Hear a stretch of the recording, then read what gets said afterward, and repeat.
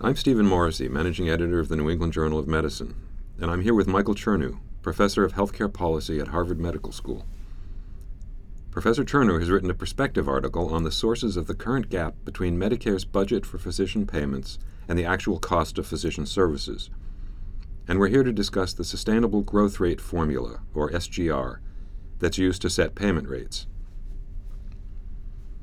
Professor Chernew, what was the original purpose of the Sustainable Growth Rate Formula? The idea when they developed the sustainable growth rate in the late 1990s was to try and put a cap on the amount of money that was spent for physician services. So in order to achieve that goal, they developed a formula which set prices for physician services based on volume. So if the quantity of physician services rose rapidly, in subsequent years, the prices would be reduced to maintain a total spending at the target level. It was one of many different types of things that have happened over the years to try and control the rate of healthcare spending growth, which is the fundamental problem that I think our healthcare system faces. According to that formula, payment rates would have been cut in most years since 2002, I believe, but they haven't been. Why have the cuts been waived? Well, the politics of cutting physician fees are very complex. There are serious and I think legitimate concerns about the impact that such cuts will have on the delivery of healthcare. And as the cuts have been called for, the political process has tried to find ways to shield physicians from those cuts. And the ramifications have been not simply to delay to avoid the cuts. They haven't really waived them. They've actually delayed them. So they've accumulated. So if in the first year they were expecting a 3% cut, they don't waive the 3%. They just say next year we'll cut 3%. And if the subsequent year an additional 3% is called for, now you're left with a 6% cut. The original 3% plus the new 3%. And through this process of delaying the cuts, this gap has developed in which now physician fees are scheduled to go down by about 27%, which I think everybody believes will have serious ramifications for access to care and really be disruptive in the healthcare delivery system. Congress has till the end of February to address the SGR problem or face that 27% cut. What are the prospects that Congress is going to reach an agreement? Predicting congressional behavior in this environment is almost impossible. There seems to be a lot of brinksmanship going on, and it takes a long time to get to a solution. My personal opinion is that there's a bipartisan consensus to avoid the 20% fee cut. Where the debate is arising is how to pay for avoiding that fee cut. And what has happened in this environment is this is no longer an issue of simply managing the Medicare program or paying physicians. This has become wrapped up in the debate about the deficit, the debate about taxes. And so I believe that Congress will, in fact, avoid, perhaps waive, perhaps delay, again, the 20% fee cut, but you never know in an election year exactly how that will play out when it comes time to figure out exactly how to pay for it. Looking a little more broadly, what are the possible alternatives to the SGR altogether?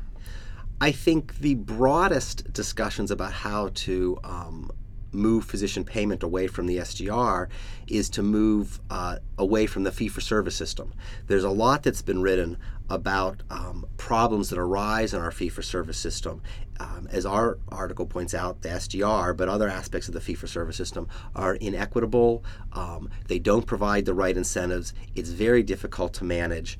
And so moving to a system in which payment is not using the fee-for-service system strikes me as the best alternative to the SGR. It is hard to make that transition. The mechanisms are now in place, but it will take a while for the country to get there for a whole series of reasons. And as a result, most of the discussion now about getting rid of the SGR is really about how to replace it with a different set of fees. How do you update the fees? And the types of debates that are going on involve simply getting rid of the SGR and putting it back into the system where all other providers are paid, where every year there's a conversion factor and there's that conversion factor rises by inflation or some other target, essentially just abandoning the scheduled cuts. There is a lot of discussion about whether or not the replacement system should have separate fee updates for specialty services or primary care services. It is really not clear to me which of these are being seriously considered, because different people at different points on the political spectrum have vastly different views of this. The extreme, which I don't think will happen but might happen, is a system called private contracting, which allows physicians to charge patients above the Medicare fee. I have not seen a lot of momentum behind that idea, but there has been some discussion of it in some quarters. Do you think any of those alternatives are economically sustainable? I think the most sustainable approach is one in which you bundle payments and allow the provider systems, including physicians, to control the overall revenue instead of paying by the fee schedule. It will help avoid a whole series of pathologies that arise in our very fragmented payment system. So I think that's the most economically sustainable approach to avoid the poor incentives that are embodied in the fee schedule that we have. That's not to say that it's easy to achieve that. There are a number of challenges to organizations that are trying to move to that system, but we see examples here in Massachusetts with the Alternative Quality Contract and other examples of global payment systems. We see a number of organizations signing up to become accountable care organizations. So there are a lot of leading edge organizations that demonstrate that these types of things can work, at least are beginning to work, but the evidence base around them is very weak, and it's not clear the path for the vast majority of practices to move into these types of systems. So we have a lot of work to do. This is probably an unfair question, but what do you see as the potential lag time? You described these experimental initiatives. I've been surprised at how quickly things here have moved in Massachusetts. Massachusetts has been in the forefront of this issue for a long time. And we've seen in basically 3 years a dramatic shift to organizations accepting innovative types of payments, global payments, for example. And the amount of attention that organizations outside of Massachusetts, like Geisinger and others, have had about their payment models has really been remarkable. So I could see something that has gone from a bit of the cutting edge to mainstream in 3 to 4 years. Part of it, of course, depends on what happens to how the SGR is fixed. If the solution to the sustainable growth rate problem requires a cut to physician fees, and in fact the MedPAC recommendations included a cut of about 6% a year for 3 years for specialty services, I think that type of solution will push physicians very rapidly into organizations which allow them to capture the entire amount of revenue, which is in fact not declining. And I just want to be clear, the way the sustainable growth rate system works, fees are going down, but the assumption is that volume is rising. So overall revenue isn't plummeting. So if the provider system, physicians, can capture that entire revenue, you don't see the big cut. And then they have to take on more responsibility and manage care. And I believe that there are places in the country that can transition to that system more rapidly than many people think, but it certainly won't be easy. But we've seen this in Massachusetts over the past 3 or 4 years. You've touched on this already, but to ask you directly, what does the SGR dilemma tell us about the prospects of slowing the growth of Medicare costs altogether?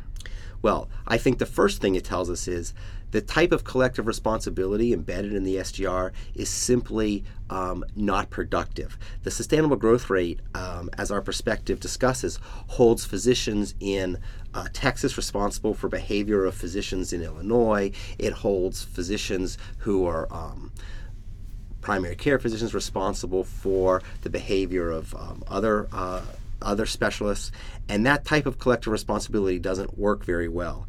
I think that Medicare spending growth will slow one way or another because the economics of the federal budget demands that it's slow. And the question then becomes, what's the best way for us to do that? And I believe that moving to more integrated systems and a payment structure to support that is the way we will go and the way we have to go. Not because that's a terrific solution, incidentally, but the alternative, as the SGR debate illustrates, can be a complete disaster. And I don't think anybody believes this is any way to run a Medicare program. And I think in many ways what's happened with these repeated short-term fixes is simply shameful to provide, care for Medicare beneficiaries, to provide some sense of certainty for the provider community about what they will be paid.